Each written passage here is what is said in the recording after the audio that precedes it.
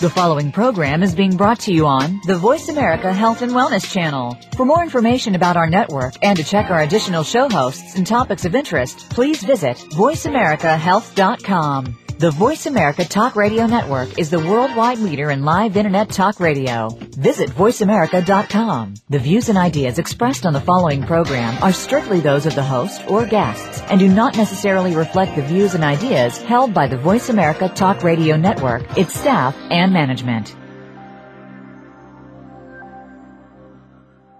Good afternoon and welcome to 1 Hour at a Time. Recovery begins with education, and host Mary Woods is here to educate individuals and families and provide support through the recovery process. Now here's your host, Mary Woods. Welcome everyone to today's show. My name is Mary Woods and I'm the Director for Western Community Services. And today we have a great show on tap for you. Our guest today is Richard Broom, who was born in upstate New York in the Albany area, where he attended Guilderland High School, and he also attended the State University of New York at Cortland, and also he attended the Hudson Valley Community College until 1966 when he was drafted into the Army. Richard remained in the United States Army until he took an honorable discharge in 1968. He returned to graduate from Hudson Valley Community College in 1970 and re-enrolled in S.U.N.Y at Albany. Richard has worked his way through colleges in restaurants, nightclubs, and hotels, and went on to a career in the hospitality business after school. In 1982, Richard was incarcerated and spent 359 days in the county jail while awaiting trial and sentencing. For approximately the next 10 years, Richard remained in the Florida Department of Corrections. On March 9, 1993, Richard was released on parole. He began to work in sales, selling large ticket items. Then he began to work in treatment industry in the drug and alcohol rehabilitation profession. On January 1, 1997, Richard began working as a therapist in a small treatment center in South Florida called Behavioral Health of Palm Beaches. Now the center has grown into a well-respected treatment to include three separate centers, over 150 beds. Richard continues to work as a primary therapist, and welcome to our show, Richard. I also wanted to point out that you've got a book coming out in November with a great title called Cocked and Loaded, which is your journey through substance abuse into recovery. So welcome. Well, thank you. What an illustrious career. Yeah. First of all, are you still with Behavioral Health of Palm Beaches? Yes, I am. I was just finished up 2 individual sessions for new patients that I got in.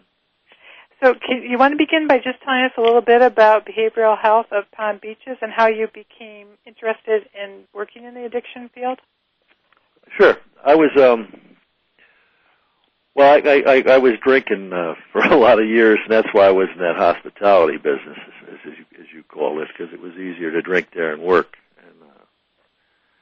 and you know, you could make a living and do what you wanted to do, basically, to a certain extent. And then after I got out of prison, I was working, like you said, in sales, and one time I managed a small restaurant in Key Largo, Florida. And after a couple of years of being out of prison, I decided I needed to go up to New York to make amends to the people that I'd harmed up in that area, Albany, Troy, Schenectady area. And so I came home, and then while I was there, I was still selling, but I wasn't getting as many appointments as I had down in Miami, Florida. And so I was up there trying to sell, and then I was talking to a friend of mine. He said, "Why don't you go get a part-time job at a rehab center, a treatment center?" And I said, "Okay." So he set me up with an interview and stuff. And he used to drink with me and stuff for years, and he was one of my fraternity brothers, and he had like about 11 years at the time. I had about 12 years sober at the time. And so I started working over there, and I just haven't stopped. I started working at a place called Conifer Park. Mm-hmm. And after I worked there about a year, and I came down to Florida because a friend of mine was opening.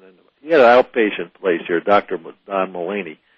And he had an outpatient facility, and then he was going to try to make it inpatient. So he called me up and asked me to come down here and join him. And I'd known Dr. Malini for many, many, many years. I'd gone to college with him. And so he started it, and it started off like, I think there was one person when I got here, and it opened up at the beginning. Officially opened January 1st, 1997, and I've been here since, about 12 and a half years. And are all three programs in the Palm Beach area, or? So they're all in Palm Beach County, yeah. I work in a building in Lake Park. It's phase 2 of the behavioral health of the Palm Beaches program. There's another program that is for people who can't afford this program. It's about half the price, a little less than half the price. It's called the Center of Alcohol and Drug Studies, and that's in Lake Worth. And we have also a upscale place called Seaside, and that's up at North Palm Beach. So there's 3 of them going at the same time, but, they're the same, but they're different. Okay. So your book, which will be printed in November, will be published by whom? HCI, okay. Health Communications Incorporated. And it has a great title called Cocked and Loaded, which can mean many things. So why don't you explain to us how you came up with the title?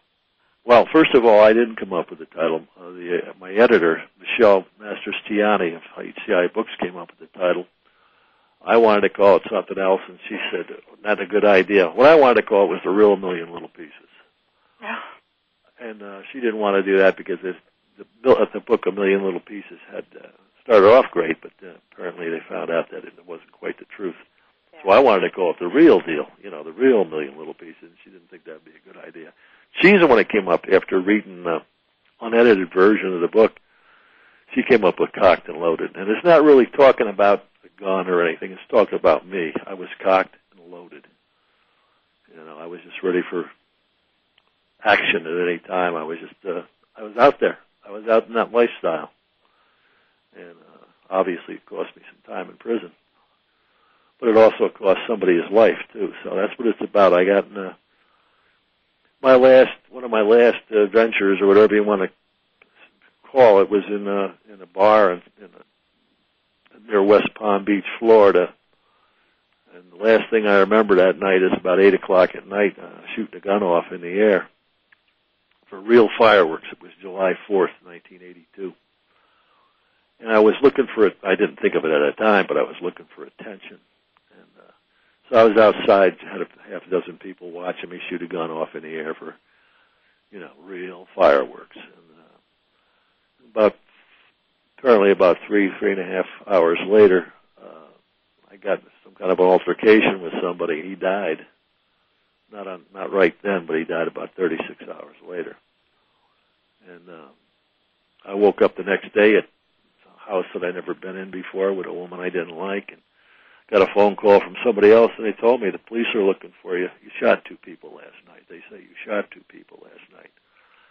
And I knew there was something wrong, but I just couldn't remember. They call them blackouts. I'm sure you know about them. Yes, I do. And I was in a blackout when I did it, which doesn't mean anything except I don't remember doing it. I'm sure my behavior was a little erratic, but I woke up, and that's where the book starts. The first chapter is about what I felt and what I did that first day. And, I was trying to figure a way out of this whole thing. Once again in the jackpot.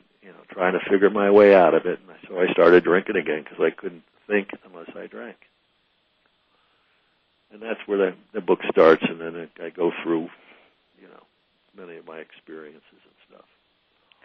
To just kind of lay the groundwork, you had gone to school at Cortland University. Did you start drinking when you were in high school, or when you went to service?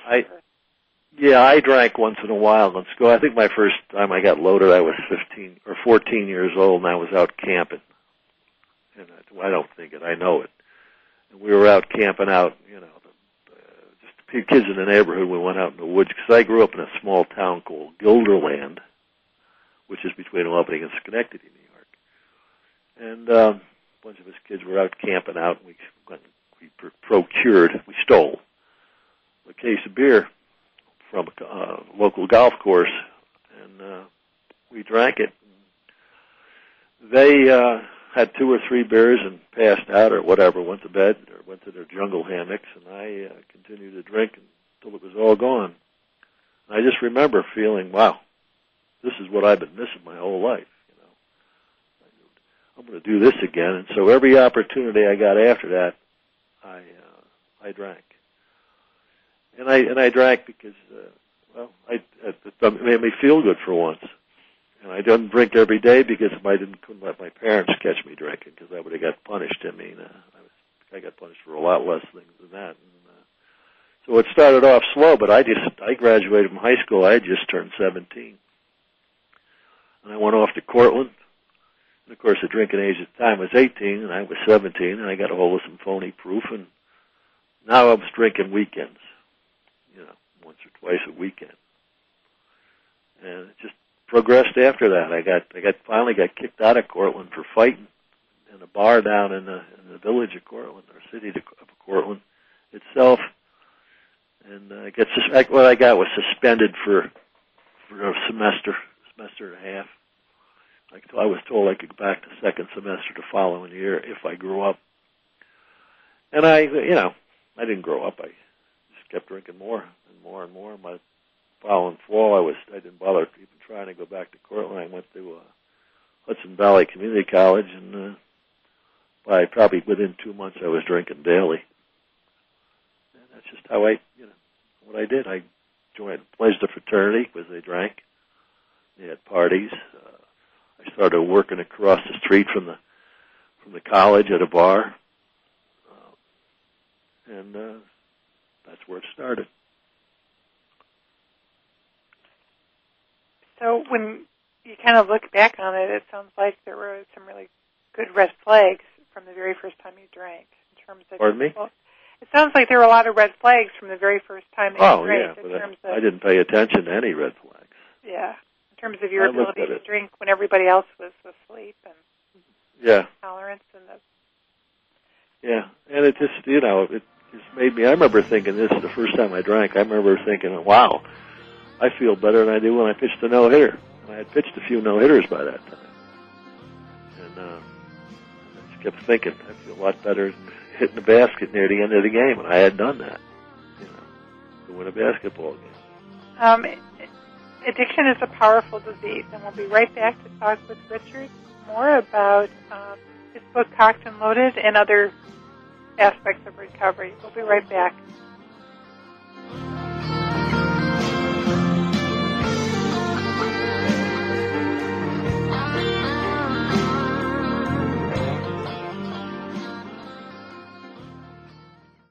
You're listening to Voice America Health and Wellness. Westbridge Community Services. Westbridge is a nonprofit organization dedicated to supporting the recovery of families and individuals who experience co-occurring mental illness and substance use disorders. Westbridge provides integrated dual diagnosis treatment for adult men and women using evidence-based practices. Visit our site today at westbridge.org and discover that doing what works in helping individuals and families gain recovery from dual disorders is important to the staff at Westbridge Community Services. Westbridge utilizes current evidence-based practices, consensus practices, and old-fashioned common sense to provide treatment to individuals and families that experience co-occurring mental illness and substance use disorders. That's westbridge.org, family-centered recovery for co-occurring mental illness and substance abuse disorders. Dad, can I ask you something? Sure, what's up? There's this girl I kind of like. Well, if there's one thing I know, it's women. Really? Well, they didn't call me Velvet for nothing. I don't get it. Smooth. I was smooth. Oh. Anyway, it's easy. You just got to impress her. Show her how strong you are. Okay, but how? Just, I don't know, pick up a lot of heavy things around her. Like what? I don't know, desks, chairs, people. Grunt, if you have to. Grunt? Yeah, be like, ugh! Try it. Ugh. Ugh! Come on, see? There you go. And you should dress up. Start wearing a shirt and tie. I'll look like a dork. No, you'll look successful. Okay. And finally, you can start using my cologne. The ladies love it, so don't be shy. Splash it on. Thanks, Dad. You don't have to be perfect to be a perfect parent. When you adopt a child from foster care, just being there makes all the difference. To find out how you can adopt, please visit our website at adoptuskids.org or call 1-888-200-4005. A public service announcement brought to you by Adopt U.S. Kids, the U.S. Department of Health and Human Services, and the Ad Council.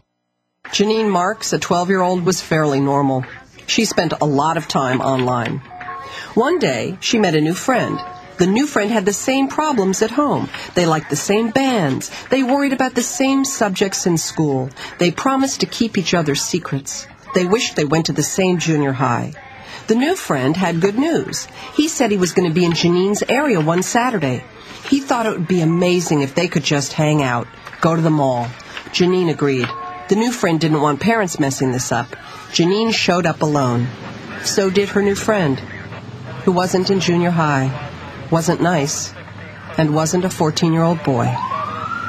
Every day, children are sexually solicited online. Help delete online predators. Call 1-800-THE-LOST or visit cybertipline.com to learn how to protect your kids' online life. A message from the National Center for Missing and Exploited Children and the Ad Council. A fresh look at today's health. Voice America Health and Wellness.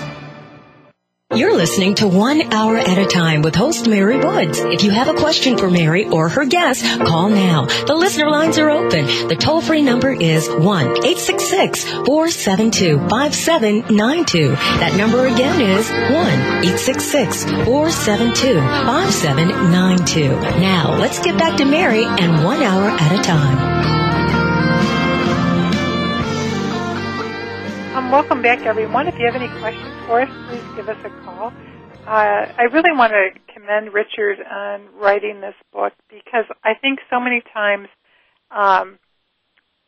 we don't see people come out of the dark side, and a lot of people have a misconception that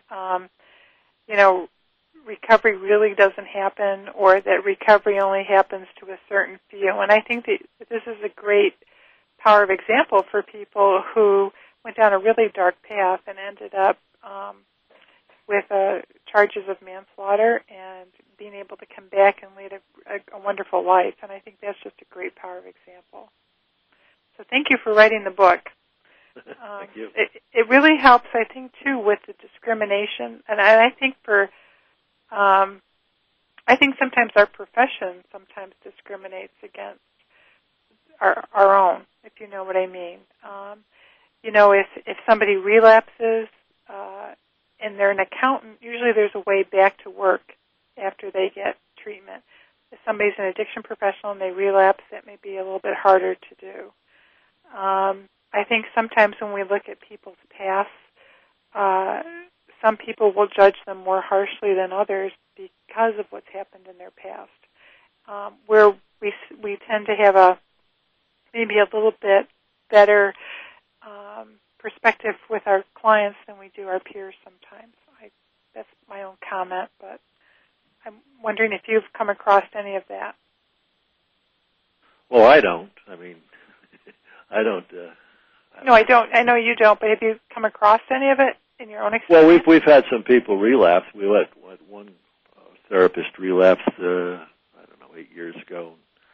3 years later, they give her a job again, and she was good for a couple of years, and she relapsed again. And now she's not back, but I don't think they'll hire her back. But yeah, I've seen a couple people go. I remember having one guy here was here for a couple of weeks, and I thought there was something. I think something was bothering him, and then I realized that he was using it in somebody else.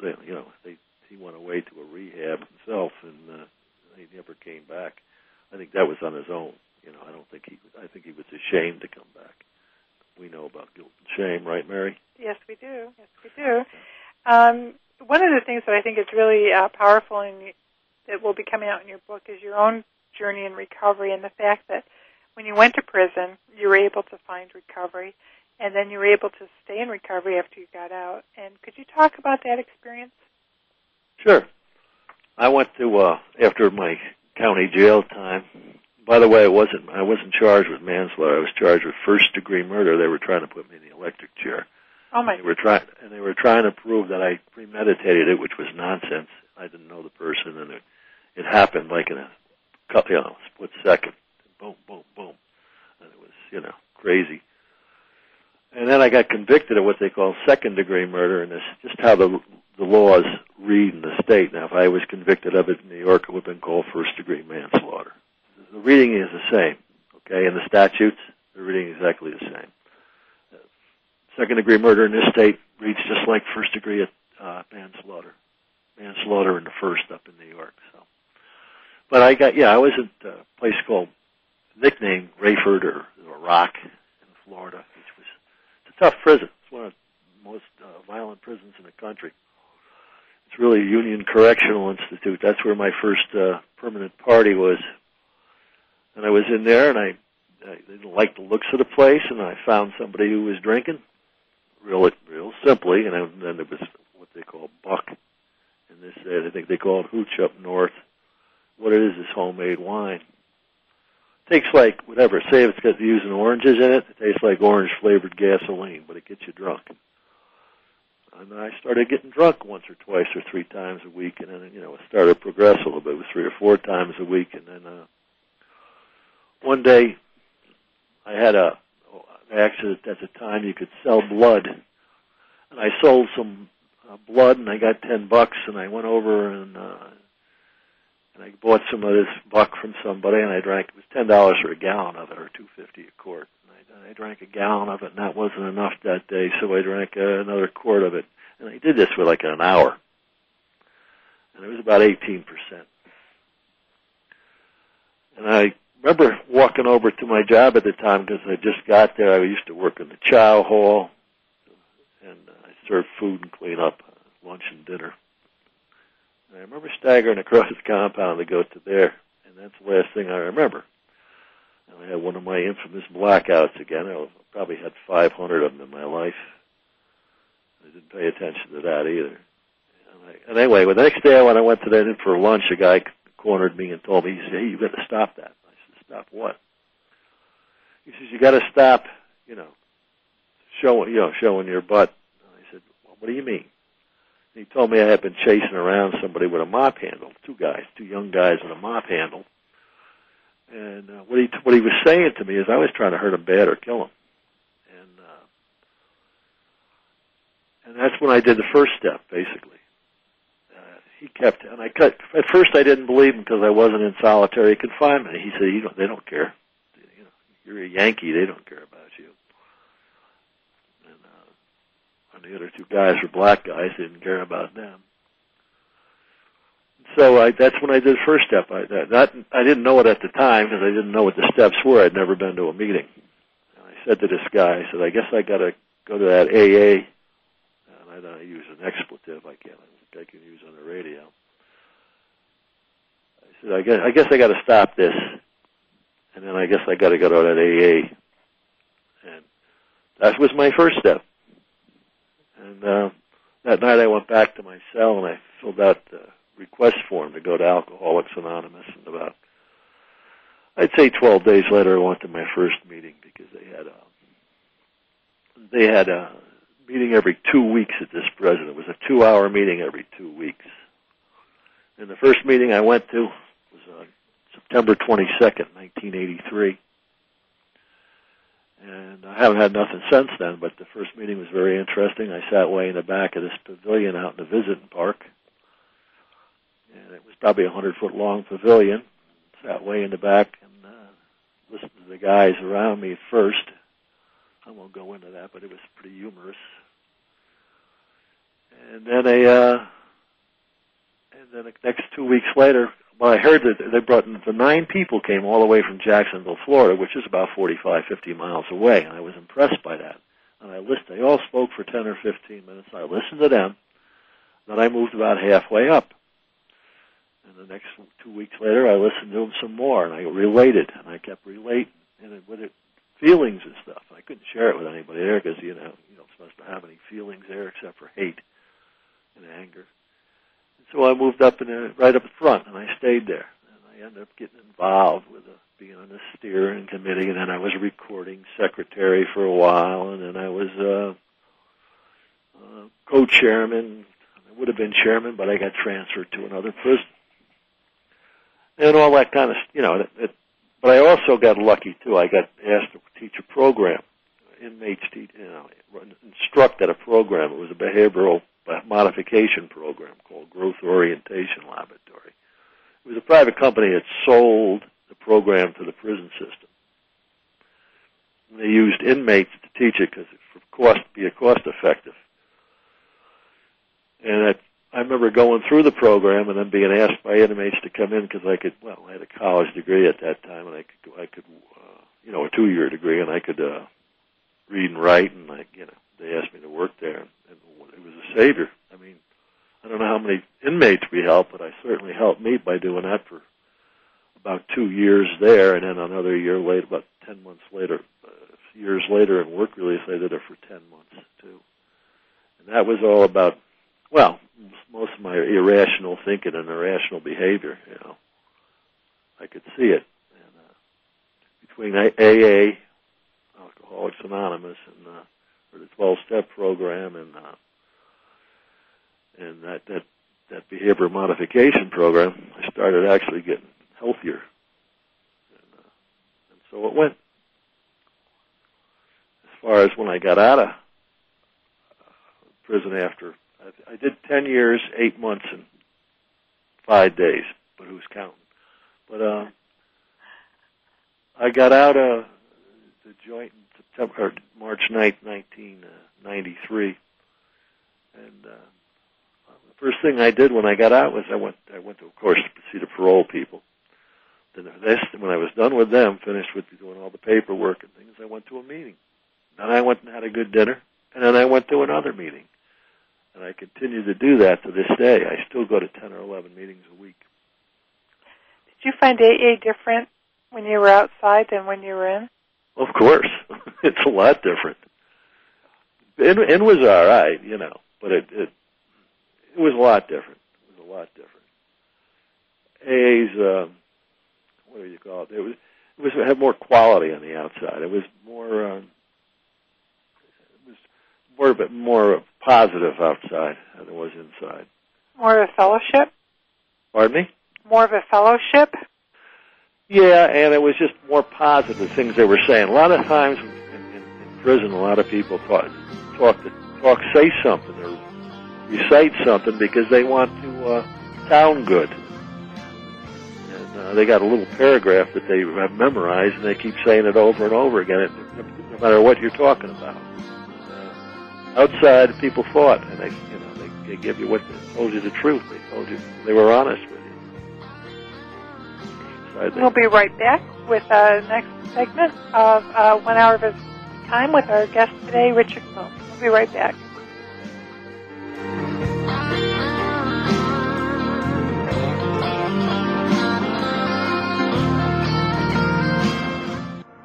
You're listening to Voice America Health and Wellness.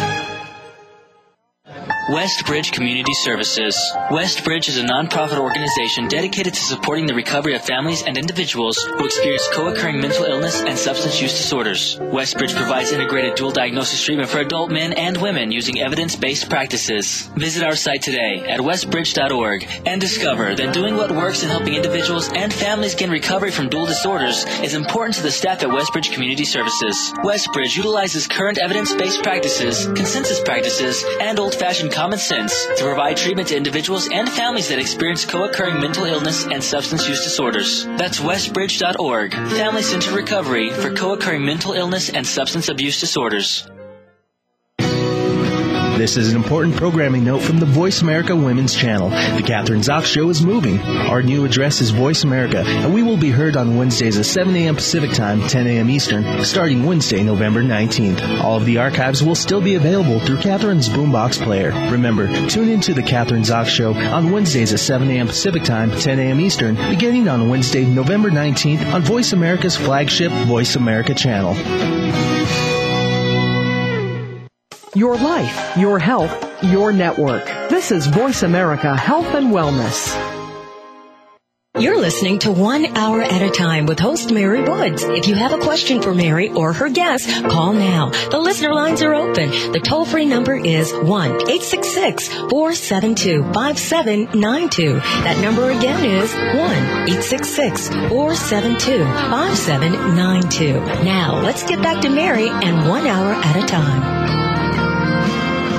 Welcome back, everyone. Today we're talking with Richard Broom, who is the publisher of is the author of Cocked and Loaded, who will be published by HCI in November. It'll come out, Richard? Yes. Okay. I think they told me first it's going to be on, in November it'll be on Amazon Books, and then it'll, Internet, and then it'll be on, in January it'll be in bookstores. Prior to going to break, you were sharing with us kind of your early recovery, and during the break you were sharing with me that at Behavioral Health at Palm Beaches you currently work with first responders, so your life has come full circle. Yeah, it has. Yeah, I work with, it's like I say, it was ironic. Today I work with every police officer, corrections officer, firefighter, parole officer, probation officer, 911 operator. I've had patients from Canada, from the provincial police, any kind of first responder, anybody. We call it safety officers program, and we kind of,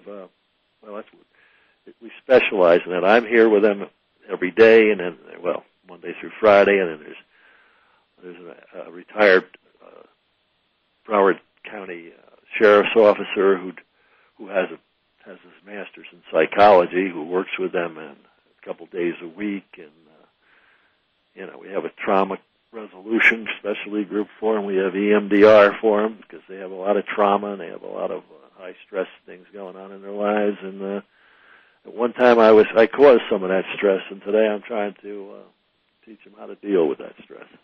How did they react to your history? Well, different ways. Some of them at first go, "Oh, you've got to be kidding me. You have to be kidding me." But I have guys that are from the west coast of Florida, from a couple of different sheriff's departments, in particular one county's department, that they'll come over and visit me. Most of them are pretty okay with it. Especially after they, do a couple of caseload groups, we have caseload group 2 hours a day, 4 days a week. And they get used to me. I'm pretty forward. I'm pretty direct, and that's probably maybe what they like about it. Yeah. So tell us about how you came to write the book. Well, like I was saying, I met this. First of all, my daughter. My daughter tried to get me to write this book for 10 years, and I just kept saying, I haven't got nothing to say. I really, I don't think so. And, and she kept telling me, finally she says, you could help a lot of people through a book. I said, all right, I'll think about it. And then I went to this training up in Long Island with a man named Terrence Gorski. And second day I was at this week-long training, and the second day I was at it, the training, and we were talking after the day was over with, and he realized that I was an ex-con, because he asked me how come he didn't see anything in my face. I didn't show anything, and I just said, well, that's my prison face. I wasn't showing any emotion. And, like a poker face. Mm-hmm. Yeah. And he says, talked to me about 5 minutes. He says, hey, you want to write a book? And I said, nah. About 15 months later, my daughter kept on me. So I called Terry up and said, yeah, I want to write the book. And it was in August. And he said, well, I'm booked up until January 1st. And he said, we'll start it then. In the meantime, Dr. Mulaney, one of the two owners of Behavioral Health of the Palm Beaches, I was working with HCI Magazine, which is, the same company, HCI Books, HCI Magazines. And he had been put some articles in the Counselor magazine and, done some advertising with him. And he talked to the owner, and the guy said, well, have him send us a chapter. So I sent him a chapter. Well, the first chapter was, what happened the day after when I found out about what the police were looking for me for, and I went. I wrote about the feelings I had and trying to think my way out of it and trying to do something. Like I had one thing I would try to do is I wanted to go. If I turned myself in, I wanted to be with a lawyer, and I couldn't. The one lawyer I knew down here, I couldn't get a hold of that day because it was a Monday and July 5th was a holiday that year, and the lawyer wasn't working. I think he was golfing, and then the other plan was to try to get in my car I had and take off, and that was at my where I lived, and I figured it was where I lived was being watched, and I was right. And the third plan was if they caught me before I could do plans one and or two, I was going to try and make them kill me. It's called suicide by police. And part of my plan was also trying to take some of them out with me. And, not a good plan, but I didn't have a really good head at the time. And that almost happened. They caught me before I could come up with one or two, but I just couldn't get to they caught me by surprise, and they had a SWAT team there and a half a dozen detectives, and they took me down before I could get to to fulfill my plan. And the reason I wanted that plan was because I'd had a gun in my mouth 2 days before that, July 2nd, 1982. I had it in my mouth about 5 times during the final year because I couldn't stop drinking. I didn't like the way I was living, and I didn't like myself at all. But I never was able to pull the trigger. And I figured this is a good way out. It didn't work out. It didn't work out. None of my plans worked out. Like they say, want to give God a good laugh, tell him your plans. So. Well, it sounds like he had something more in store for you. That's what I believe, yeah. Yes, I do. I believe that completely. Richard, what for you has been the best part of recovery? Just being able to help other people, seeing the light in their eyes. Not just at work either, at the meetings. Like I said, I still go to 10 or 11 meetings a day. Just watching people grow. Just watching them when something clicks, when they have an epiphany, when their eyes light up, and they realize, wow, I never thought of that before. And you watch them grow in progress and in recovery. It's a great thing. What's been the best thing for you? Do you like yourself today? Oh, well, yeah. I'm okay with who I am today. If I wasn't, I wouldn't talk to you. Yeah. I wouldn't tell. I don't, believe it or not, I don't really look like much of a con. Okay. Yeah. I don't have any tattoos, and most of these, nobody in here would ever even know I'm a convict. I just share that ex-convict. I just share that with them because it's, it shows them that you can go down to as low as you can be and still recover, be in recovery. So I'm okay with who I am today. I feel real good about myself, as opposed to what I used to feel about myself. I'll tell you that. And it sounds like you've learned to manage your anger. Yeah, well, it took a long time. Slowly, but slowly, that happens. What happens is, I got on work release, and my sponsor says, "You're angry." I said, "Well, you haven't seen nothing. I'm not anywhere near as angry as I used to be." He says, "You're still very angry." Because I got a sponsor when I was on work release. And anyway, he had me when I was like a 10th step. He was asking me that there was a difference in a regular 10-step. He asked me to write down every day something I respect at night when I sat down at night, just before I went to bed, write down, answer the question, what did I respect myself for today? What did I do for somebody else, whether they knew it or not today? What did I enjoy today that had nothing to do with me? And the fourth question was, what bothered me today? And what he was trying to do was get me things that were positive in my life, because I didn't do too much I respected myself for. So I would be forced to do something, so I'd have something to write it down. And I actually went along with this, which was amazing in itself. And I didn't do things for other people, These random acts of kindness, like gagged me sometimes, I wasn't used to that so much. So I was forced to do something for somebody else. And I was forced to relax and smell the roses, so to speak. And what I enjoyed, it had nothing to do with me. Sunrise, sunset, watching clouds, watching birds, listening to kids play in the park, things like that, laughter. And it had nothing to do with me, and I enjoyed it. But it forced me to stop what I was doing and just listen once in a while. And the fourth thing was what bothered me today. Now, after I did about 6 months entries in what bothered me today, there was, 10 or 12 entries a day, and only one of each of the positive things. But it started getting where I was getting 2 or 3 of the positive things. Anyway, after about 6 months, my sponsor says to me, let's go back and look at what bothered you. Go back to the first few weeks and read what bothered you 5, 6 months ago. So I went through it and read it. He said, what did you see? I said, well, most of them I don't remember. And he says, that's the point. He says, most of them you don't remember, so how important were they really? And you can see by the way I wrote, how hard I was pressing into the paper, that they did bother me that day, a lot. But 6 months later, I don't remember what I'm talking about. So how important was it really? So this guy, this sponsor I had, Bill H., he saw me coming, and he knew exactly. He was really hip to me. He knew exactly what I was like and what I needed. And man helped me a lot. Sounds like a great sponsor. Yeah, he was. Or he is. He still is. So if somebody out there who's listening who maybe has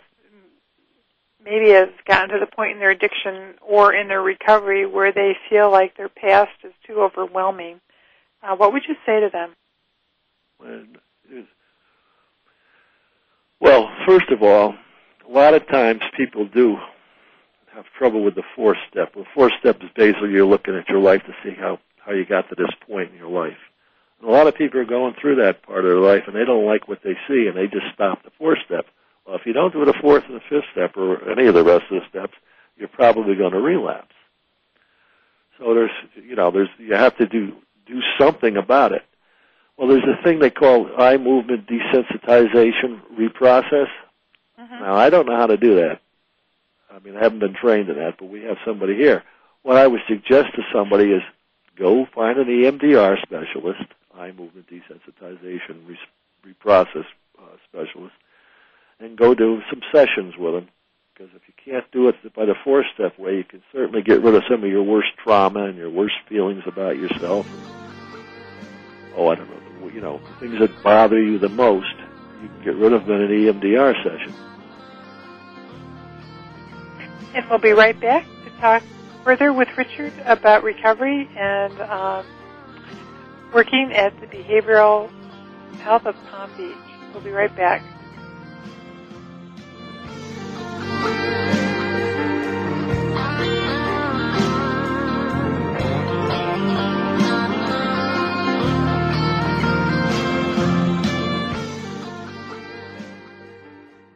A fresh look at today's health. Voice America Health and Wellness. Ever seen a hornet, Shelley? No, ma'am. Oh, well, you're 5. What are you waiting for? They've built a nest outside your window, see? No. You will when you climb 15 feet up this ladder to get rid of them. Take this insecticide and broom and send those stinging meanies packing. What if I fall? I could get hurt. Oh, you know about gravity already. You're so smart. Oh, go. The hornets are waiting. Shoo, get away! Scream at them, dear. Hornets hate high-pitched noises. Yeah, try not to swallow too many. Get away! Now, knock that nest out of the park. You wouldn't treat your child like an adult, so why put them in adult seat belts? If they're under 4'9", they need a booster seat. I can't see! Are they biting me? Oh, that's so cute. No, honey, hornets don't bite, silly. They sting. Ow! For more information, go to boosterseat.gov. This message brought to you by the Ad Council and the U.S. Department of Transportation. When I found out my jeans were made using child labor in sweatshops, I wrote a letter to the company saying, reconsider your labor practices. A few months later, I get a letter back saying, thanks for being a loyal customer, and they included a coupon for a 25% discount on their jeans. So I got smart, wrote letters every day to all the stores that carry the brand, asking them to stop supporting the companies who use child labor in sweatshops. And I just kept getting letters back, thanking me for my concerns, and more coupons for more discounts on more jeans. So I'm telling my friend about it, and she flips out, saying that between all the letters and coupons, some paper company cut down a small forest, driving out 2 indigenous tribes, hundreds of endangered animals, killing thousands of plant species, some of which may contain vaccines for HIV, cancer, and syphilis. Meanwhile, the guys cutting down the trees are 13-year-old kids who will work night and day for months just to save up enough money to buy a pair of jeans made by child labor in sweatshops. Saving the world isn't easy, but saving a life is. Just 1 pint of blood can save up to 3 lives. Visit bloodsaves.com to learn more. This public service announcement was brought to you by the Ad Council. Your life, your health, your network. You're listening to Voice America Health and Wellness. You're listening to 1 Hour at a Time with host Mary Woods. If you have a question for Mary or her guest, call now. The listener lines are open. The toll-free number is 1-866-472-5792. That number again is 1-866-472-5792. Now, let's get back to Mary and 1 Hour at a Time. Welcome back, everyone. Our guest today is Richard Broom, who is the author of a soon-to-be-published book called Cocked and Loaded, which sounds like a great book, and I'm anxious to read it. I just want to kind of underline for everyone how important it is to understand that addiction is a brain disease. And while people are responsible for their behavior, this is a disease that people can recover from and do recover from. And I think Richard's story is a great illustration of the fact that you can end up almost at the electric chair, but then come back and have a rich and full life in recovery. And I just want to highlight that. And once again, thank you, Richard, for writing the book, because I think so many times, I know a lot of the people that I've worked with who've been in prison feel like, they can't get beyond the stigma of being in prison, let alone recovery. Yeah, well, that's not true. No, I know it's not, but it's the way sometimes people feel. Well, it's an easy way out. It's an easy way. Sometimes some people want to think that so they don't have to put the work in. I mean, it's a constant thing. I mean, I don't think about drinking. I haven't had a desire to drink for like 23 years. My first 2 years and 11 months of sobriety was white knuckle. While I was in the prison, I used to have to force myself to think about some of the things I was ashamed of before I went to prison, even to force myself not to pick up, because it was very available. And people were always asking me, "You want some?" We smuggled some Jack Daniels in. "You want some?" We got some vodka. We got some fresh buck cooked off. "You want some?" And I used to have to really fight it. But I had a spiritual experience in 1986 in August, early August, and I got a visit. Anyway, after that experience, I never desired to drink again. Pretty amazing. It's a miracle. Yeah, well, that's what it was. It was I call them spiritual experiences. I have a little spiritual experiences every day. If I'm paying attention, I'll see them. But this got my attention. I mean, really got my attention. First, God got my attention, and when I was chasing these guys around the chow hall, and the next day he got my attention a little bit, and I got my attention a little further. I started seeing that. At first, I thought, nothing wrong with me except I drink too much once in a while. I remember telling that to somebody, and another inmate. The inmate said to me, "Yeah, that's why you got a life sentence. You drink too much once in a while. That's nonsense." And so I realized there was more to it than just stop and drink, and I had to change my behavior and my thoughts and my actions. And I just continued on, one thing after another. I'd see one thing after another. I remember I had probably 5 years sober, and I was in a different prison, and I was watching a movie, and I thought I had it together. I had it all together, and I watched this movie, and it was a horror movie, and they were in this big castle. A carafe of wine tipped over and spilled on the table, and I thought, my first thought was, what a waste. And I said to myself, wow, there's more work to do, pal. I'm thinking to myself, there's more work to do. How fast did you react to that? Another time I came up with the idea that it was like an epiphany. I was at an AA meeting in prison, and I went up, and we had to go walk up front to share, and I walked up front to the podium and shared, and I said, I'd rather be sober in prison than drunk on the street. Bottom line is, I'd rather be sober on the street, but if I only had the first two choices, I'd rather be sober in prison than drunk on the street, because I was freer in prison than I ever had been the last 5 years I was out drinking. alcohol controlled everything I did. You know, and then while I was in prison, I had the freedom of thought. I had the freedom. I could feel what I wanted to a certain extent. Maybe I couldn't go any place, but I could. I had the freedom to do physical exercise, where alcohol made me too lazy to do it. I was much freer in prison than I had been, especially the last year or two before I got locked up. Well, and it also sounds like you had opportunities to better yourself in prison that you didn't have when you were on the street. Well, yeah, I took them. I chose to take them. I was guided. I didn't think so at the time, but I was guided. Yeah. So it's a lot better life. My lifestyle is completely different than it used to be, and that's what recovery is. You change your lifestyle, a lot of your lifestyle. If you don't, if you do what you always did, you'll get what you always got. So I knew I had to change my lifestyle. I had to change the way I thought about things, and slowly I did. If people want to find out more about the First Responders Program or the behavioral health of the Palm Beaches, how can they contact you? Well, they can call up 800-251-9445 and talk to the admissions part. And the admissions part also, will send out literature to them and things like that. And is there a website? There probably is, and I don't know it. Okay. That's awful. Well, just Google, anybody who's interested, behavioral health of the Palm Beaches, and I'm sure you'll find it. Yeah. It'll be on the web somewhere. I do know HCI Books. I know it's my editor is Michelle M. HCIBooks.com.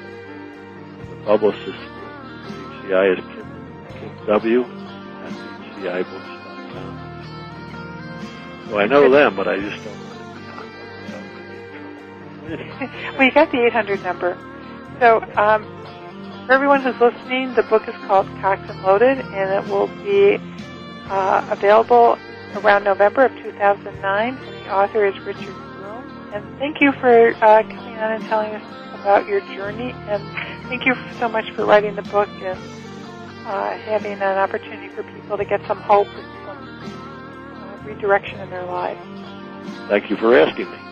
You're welcome. Have a great week, everybody, and we'll be back next week for 1 hour at a time. Thank you.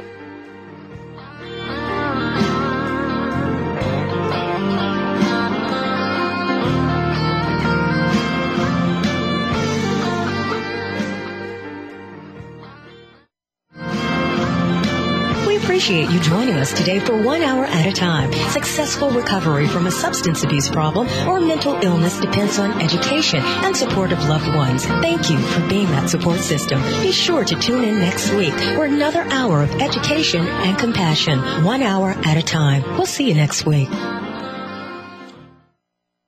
Thanks again for listening to the preceding program, brought to you on the Voice America Health and Wellness Channel. For more information about our network and to check out additional show hosts and topics of interest, please visit voiceamericahealth.com. The Voice America Talk Radio Network is the worldwide leader in live Internet talk radio. Visit voiceamerica.com. The views and ideas expressed on the preceding program are strictly those of the host or guests and do not necessarily reflect the views and ideas held by the Voice America Talk Radio Network, its staff, and management.